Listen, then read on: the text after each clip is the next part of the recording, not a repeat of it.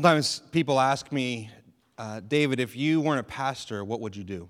What else would you do?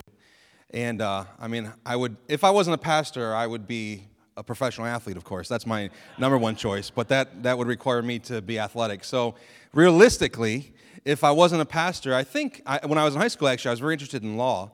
And then God redirected my heart into full-time ministry, local church full-time ministry, I should say. But if there's one thing I find myself very interested in, it's advertising. I love that world. I love the world of creating slogans and campaigns and putting things together, and I find advertising very interesting. And one of the things that's interesting about advertising is that they're never just selling a product, are they? It's not a product they're selling. They're always selling what you're going to get as a result of using their product. It's not they're selling a product, they're selling the result of the product. So for example, they're not just selling a drink, they're saying if you drink this drink, then all of your remarkably in shape friends and you are going to be on the beach every day throwing a frisbee around and having a great time, right? So you see that and you're like, I need to drink that drink because I need that in my life. Some people think, some commercials say, if you wear this cologne, then the ladies will literally throw themselves at you. Here's the result that comes. Or if you drive this car, you will be magically happy and the roads will part in front of you. And so you have this promise of something that comes with something. And what advertisement's basically saying is that if this is true about you, then this will be true also. How many of you have learned it doesn't really work that way? You can buy the cologne, you can drink the drink, you can drive the car, and it turns out you're still you. If this is true, then this should be true also. This morning, we're in our second to last week in our series through 1st and 2nd Thessalonians. And we're now into 2nd Thessalonians, which was written shortly after 1st Thessalonians by the same man, Paul, in the same place, Corinth. And again, he's writing it to a young church that needs teaching and direction. And in this passage, what's interesting is that Paul is essentially saying to the church, to believers, to you and me this morning, if this is true about you, then this should be true also. If this is true, then this should be true. And what he's doing is he is assuring the Thessalonians of their present blessings in Christ, but also the future hope that they have because of Christ, because of what's been done for them. But he's also spelling out what the results should look like. In other words, here's what Paul is saying. Because this happened in your life, this should happen in your life. And I don't know where you're at this morning in your faith journey, but for some of you this morning, it's probably this that you need to pay attention to. Has this actually happened in your life? But for others of you, it's maybe this. This has happened in your life, but is this happening in your life? So let's look together in 2 Thessalonians chapter 3. I'm going to read to you, we're going to start in 2 Thessalonians chapter 2, verse 13, and then we're going to actually read into the next chapter. You know, the chapters and the verses were added later. When the Thessalonians read this, none of these numbers were here. So we can't get too distracted by it. So we're going to read from 2 into 3. But let's look together. 2 Thessalonians chapter 2, verse 13 says this. But we ought always to give thanks to God for you, brothers, beloved by the Lord, because God chose you as the first fruits to be saved, through sanctification by the Spirit, and to believe in the truth. To this he called you through our gospel, so that you may obtain the glory of our Lord Jesus Christ. So then, brothers, stand firm and hold to the traditions that you were taught by us, either by our spoken word or by our letter. Now may our Lord Jesus Christ himself and God our Father, who loved us and gave us eternal comfort and good hope through grace, comfort your hearts and establish them in every good work and word. And let's go to the next chapter. We'll read the first 5 verses. Finally, brothers, he's wrapping up. Pray for us, that the word of the Lord may speed ahead and be honored, as happened among you, and that we may be delivered from wicked and evil men. For not all have faith, but the Lord is faithful. He will establish you and guard you against the evil one. For we have confidence in the Lord about you, that you are doing and will do the things that we command. May the Lord direct your hearts to the love of God and to the steadfastness of Christ. What we see in this passage is that God has established us in something, but also God has established us for some things. Let me say that again. God has established us in something, But God also has established us for some things. So let's lean into this together. And the first thing that we're going to see this morning, if you're taking notes, is this: that God has established us in the gospel. In the gospel. He says we ought to always give thanks to God for you, beloved by the Lord, because God chose you as first fruits to be saved through sanctification by the Spirit, which is how the Spirit grows us, and belief in the truth. To this He called you through what? Our gospel, the good news about Jesus, so that you may obtain the glory of our Lord Jesus Christ. And isn't it so evident in this passage? Isn't Paul making it so clear that this is God's work? That God has established you. This is God doing work on our behalf. And that's why at the start of this passage, Paul says, we give thanks to God for you. Paul recognizes we're not crediting you for even who you are. We're crediting God for who you are. It's, parents, sometimes you want to take credit for your children, right? Every now and then they do something spectacular. And it just kind of keeps you going another day. Every now and then they do something kind, they do something generous, they do something loving, and you're like, that's my child. And you want to take credit for that child. And then every now and then they do something else. And then it's your spouse's child, right? I tell Aaron, that's your child today, right? We don't want credit for it. And Paul is not giving the Thessalonians credit for their lives, which is in some circles a little offensive, especially in America, because we're sort of like a self-made people where we get the credit for who we are and what we've done, and we've worked so hard. It's the American dream. And Paul's saying, no, the kingdom of God, you don't even get credit for the quality of your own lives. We give thanks to God for who you are because it's God's work. And then he calls them something very interesting. He calls them the beloved of the Lord. Now, Paul, we know this from other passages, Paul was from the tribe of Benjamin. You remember the Jewish people? They traced themselves all the way back to the 12 brothers, and there were 12 different tribes, and the youngest son was Benjamin, and Paul is a Benjaminite. He comes from the tribe of Benjamin. And in Deuteronomy chapter 33:12, there's a very specific blessing that Moses gives to the Benjaminites. And the blessing that Moses speaks over the tribe of Benjamin is that they are the beloved of the Lord. And it's just for them. Doesn't mean that God doesn't love the other 11 tribes. Of course he does. But this was a specific phrase that was designated for the tribe of Benjamin. And here's Paul, a Benjaminite, who's quite actually proud of his heritage and his legacy that he's leaving, what he calls the Thessalonians, which are mostly, by the way, Gentiles. He calls them beloved of the Lord. Here's what he's doing. He's saying, the blessing that is mine in Christ is yours. It's not his to give, but he's recognizing that God has given in it, that God has established the Thessalonians in the gospel. Now, it's so hard, I think, in our nature for us to believe that God has established us. Because if you think about it, we spend most of our lives trying to establish ourselves. Every new situation we walk into, right? First day, new job, you go in, wearing your best, acting your best, doing your best. Why? Because you want to establish yourself on day one. Kids, first day at a new school, you walk in there, you don't go in looking like, you just got out of, like you go in, you spent time that morning getting ready, you've been thinking about what you're going to say, because you want to establish yourself. Maybe the first time you play a sport with new people, you go out there and you want to prove that you know what you're doing, because it's in our hearts, it's in our nature to establish ourselves. And the gospel comes along and says you can't establish yourself, but God has established you in the good news of Jesus Christ. And here's what it means, that God alone can bring the blessing that you and I need. Because in all of our efforts to establish ourselves at work, in relationships, in sports, in art, in music, in fashion, wherever, in all of our efforts to establish ourselves are ultimately attempts for us to get the blessing that God has already wants to give to us, which is the blessing of hearing, you are the beloved of the Lord. You're loved, and he's established you. We can't get it for ourselves. We can't get it for someone else. God establishes his people in the gospel. One of the things I want you to notice in this text that we just read is that at the beginning, Paul emphasizes that each person of the Trinity, right, God the Father, God the Son, God the Holy Spirit, they each have a part in establishing us in the gospel. It says that the Father elects. He chooses. He chooses us to belong to him. Number 2, it says that the Son loves. So the Father chooses, the Son loves, and the word love that is always associated with Jesus is often different than the word love associated with God the Father. The word love that is often associated with Jesus in Paul's writings is a love in action. That Jesus, with his life, with his death, and with his resurrection, he loved you. So the Father elects, the Son loves, and then he says it's the Holy Spirit who makes us holy. And to be holy doesn't necessarily mean that we are the most moral, upright person in town. It means that we've been set apart for God's purposes, for his plans.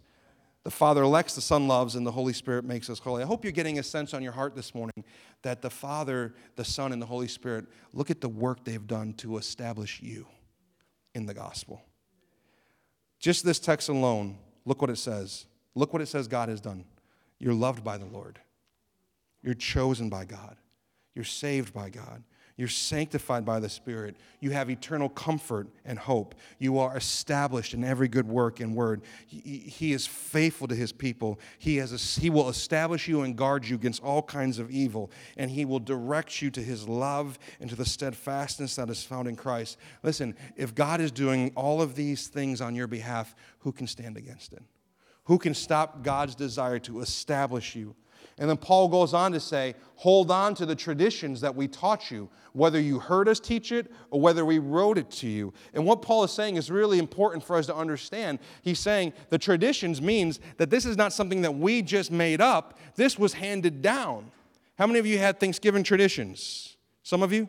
2 of you. How many of you had Thanksgiving traditions? More of you all of a sudden, right? So Thanksgiving traditions, that whether it's eating turkey or ham or stuffing or what was in your stuffing. And a lot of you have Christmas traditions, and these traditions get handed down and handed down. And Paul is saying this truth of the gospel is not something that sort of we plucked out of the air, but it really happens, and it was handed down. Do you know that when Paul wrote this letter in Corinth, it was only about AD 55.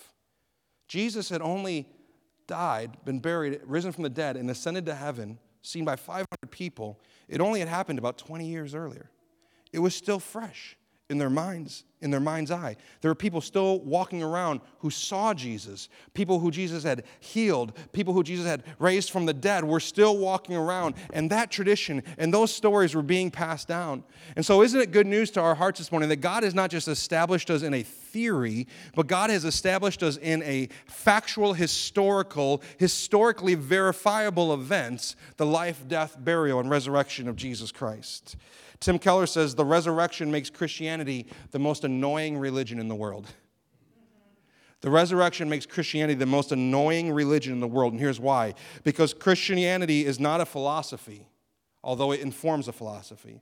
It's not a worldview, although it shapes a worldview. It's not a philosophy or a worldview that you ponder over to pick and choose the bits that you like. I like this part about God loves me, but I don't like this part about having to love my enemies. I like this part about God blessing me, but I don't like this part about being generous to other people. So I want to pick and choose. Christianity doesn't offer you that because the resurrection of Jesus Christ makes it an open and closed question. Did it happen or did it not happen? Is it true? Yes or no? See, we like to think as humans that we can discover truth, and we're on a lifelong journey of discovering truth, that we can work out which bits we like and how they fit into what we want. But Christianity says you don't discover truth. Truth is not a thing. It's not a theory. It's not a belief set. It's a person. And he discovered you, and he came after you. And the work that he did for you, you are established in that work. And Jesus will give us, and he is giving us, eternal comfort. In verse 16, let me say one more thing, and we'll get to our second point. In verse 16, Paul said, "Now may our Lord Jesus Christ himself and God our Father, who loved us," listen to this, listen to the verb tense here, "who loved us and gave us eternal comfort and good hope through grace." Now, when I first read that, I thought, that seems odd. I feel like it should say that God will give us, future tense. He will give us eternal comfort and hope. But it doesn't say future tense. It says past tense, which means there is a here and now experiencing of the eternal comfort and hope that someday we will fully enjoy. That God has given you eternal comfort. So whatever circumstance you walk through, you don't just have to look forward to heaven to someday say, someday I'll have eternal comfort. But there's a sense in which the Spirit of God wants to give you comfort now. here, now. Well, what kind of comfort? And Paul David Tripp, who writes this wonderful devotional called New Morning Mercies, in commenting on this passage, he talks about the word comfort. I thought this was so helpful. I want to read this to you. He says, what is that comfort that God gives us? It's not that he will make sure that our hopes and dreams are realized. How many of you realize that by now? God's comfort is not making sure that you get your way and that all your hopes and dreams are realized, or that our bills are promptly paid, that people around us like us, or that we escape sickness and suffering. His comfort, listen, is more foundational and redemptive, and here it is. Despite our sin, our great sin against God, despite our sin, you and I have been welcomed into an eternal relationship with the Lord Almighty because Jesus fully met all the requirements of God that we failed to meet. We no longer have to fear God's wrath. We no longer have to measure up in order to achieve his acceptance. We no longer have to hide in guilt or shame. We are God's forever and ever. He will never turn his back on us. He will never angrily throw your sin in your face. He will never withdraw his presence and his promise, no matter how much we continue to struggle, because our standing with him is not based on our performance, but on the perfect record of his Son, Jesus Christ. Now, if your heart could wrap itself around that truth, the comfort you would experience, the rest, he has established you in the gospel. You're dead to sin. You're alive to Christ, united with Christ, covered by his righteousness, established in the gospel. And then Paul, in all of that, includes this little phrase, which will transition us to this next point. He says, you are the first fruits. What does that mean? You are the first fruits. What it means is this. These Thessalonians who are reading this letter from Paul, they are the ones who first experienced the grace of God and who God first established in the gospel through the ministry of Paul. But Paul's saying it's not going to end with you. The work of the kingdom, the work that God does in people, it should never end with you. If it ends with you, you didn't even get the first part right. And this is where we're going to shift now. Remember I said, if this is true, if you're established in the gospel, then this should be true. So what does it mean? The first fruits means that others are yet to come. It means that what God does in you, he wants to do through you. And so now let's get to our second point and our third point. We've been established in the gospel, but secondly, we've been established for good works. See, sometimes when people hear about the gospel and they hear what I just said for the last 7 to 8 minutes, they say, oh, well, if it's all God's work, then I guess this is great news for me because I can just sit back and do nothing the rest of my life. Live however I want, be the person I want to be because God did it all and I don't have to do anything. And if that's your heart attitude, then you don't understand the first thing about what God did for you. You don't understand this. If you think this is not required of you, then you don't understand what was done for you. And once you realize that you've been established in the gospel, not on your performance record, but on Christ's performance record, now established for good works, you say, of course I am. There's an old movie telling of Abraham and Isaac, when Abraham takes Isaac up to the mountain to sacrifice him to the Lord, and right before he lays him on the altar to sacrifice him, Isaac looks at him and says, is there nothing he can't ask of you? And Abraham says, no, nothing. Now, that's not in Scripture. Don't go looking for it. That's the movie. But the truth is powerful. Abraham has this sense that once you're established in the gospel, secure for eternity, full of hope and life and truth that you don't deserve, what that means is on this side of your life, there's nothing he can't ask of you. Oh, yeah, but not to suffer, not to have to bury a loved one, not to have to struggle with a sickness. Not this, not that. There's nothing he can't ask of us because everything we have is by grace. You know, Martin Luther said this. He said, we're not saved by good works, amen? But we're saved for good works. We're not saved by good works, we're saved for good works. And Luther also said, God may not need your good works, but your neighbor does. Your neighbor does. Your coworkers do. Students, your classmates do. They need you to do something in their lives. And Paul says here, now may the Lord Jesus Christ himself, who loved us and gave us eternal comfort your hearts. And look what he says in verse 17. And establish your hearts. God wants to establish your heart in every good work and word. The evidence in your life that you've been established in the gospel is the good works. Now, we don't do the good works as a means to prove ourselves or earn something or deserve something, but we do it as a worshipful response. You know, in my house, we have very strict rules about when Christmas celebrations begin.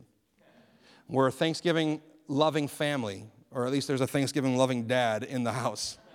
And so we have hashtag respect the bird, right? We're gonna respect Thanksgiving. We're gonna give it its day. About 8-10 years ago, when Black Friday began to creep into Thursday night, I was so grieved in my heart. And no, I'm not judging you if you're out in line Thursday night, but we are a respect the bird. Thanksgiving comes first. So what happens is the day after Thanksgiving, it's like Christmas throws up in our house because the girls have been waiting and waiting and waiting. And so now the music is on and the tree's getting set up and we're watching movies. And yes, on Friday, we watched a movie on Netflix, a great new animated movie called Klaus. And it's sort of this like telling of like where Santa came from. But it's this beautiful story about this man and his desire to bless children and overcome stuff in his life. But the main character, Klaus, he said something during the movie that really resonated with me. He said to this other character who was a little bit selfish, he said, "A true selfless act always sparks another." A true selfless act always sparks another. And in this movie, the kids in the town were learning that if they were on the good list, they got toys, and if they were on the naughty list, they didn't get toys. And so they started living good, but they weren't living good because their hearts had been changed. They still were pretty selfish. They had just found a new way to be selfish. Now they were being selfish by behaving, where before they were being selfish by not behaving. And there are some times where our good works are actually still very selfish. We're behaving, but we're doing it because it will make God love us more. It will secure His blessing on our lives. It will make other people approve of us. But the only way we break free of that cycle, because we can't do it on our own, is if a true selfless act sparks one in us. What is the truest, most selfless act that's ever been done on the face of this earth? Christ walking to that cross and taking the punishment that you and I deserve. And so if our good works are going to be selfless, because often they're selfish and sometimes they're a mixture of the two, and there's grace for that. But if we're going to do selfless acts of service, it's going to start by our hearts have to get a spark. We have to be sparked by seeing Jesus and His selfless act on our behalf. If you're doing good things to save yourself or secure yourself, you aren't doing it for God. You're doing it for yourself. But if you've been established in the gospel, it sparks your heart so that you've been established for good works. What good works has God established for you? Who are your neighbors? Who are your coworkers? Who are your classmates? Who are your friends? Who are your family members? Who are the people in need that need your good works? They're out there. If you've been established in the good news, you've been established for good works. Last point this morning. We've also been established for a life of prayer. It's interesting, in this passage, did you notice, maybe some of you felt the tension? There's a lot of emphasis on God's sovereignty. Some people don't like the word elect. Some people don't like the word chose, and you can wrestle with that and do whatever you want with it. But Paul used it, and clearly God is a dominant role in our salvation. So some people think this, well, if God's electing and choosing and sovereign, then why pray? You ever think that? If God already knows what's going to happen, why would I even begin to pray? But you know what's beautiful about this passage? On the heels of that amazing declaration of God's work and sovereignty, Paul transitions to this in the next chapter. Finally, brothers, pray for us. Here's what I love about this. This is what I think it teaches us, and it's helpful. Paul sees no conflict, no contradiction between the sovereignty of God and the responsibility of humankind. It's not an issue for him. It's not a theological battle for him. He believes fully in the sovereignty of God, but he also asks passionately for other people to pray for him, right? So sovereignty doesn't lead to passivity.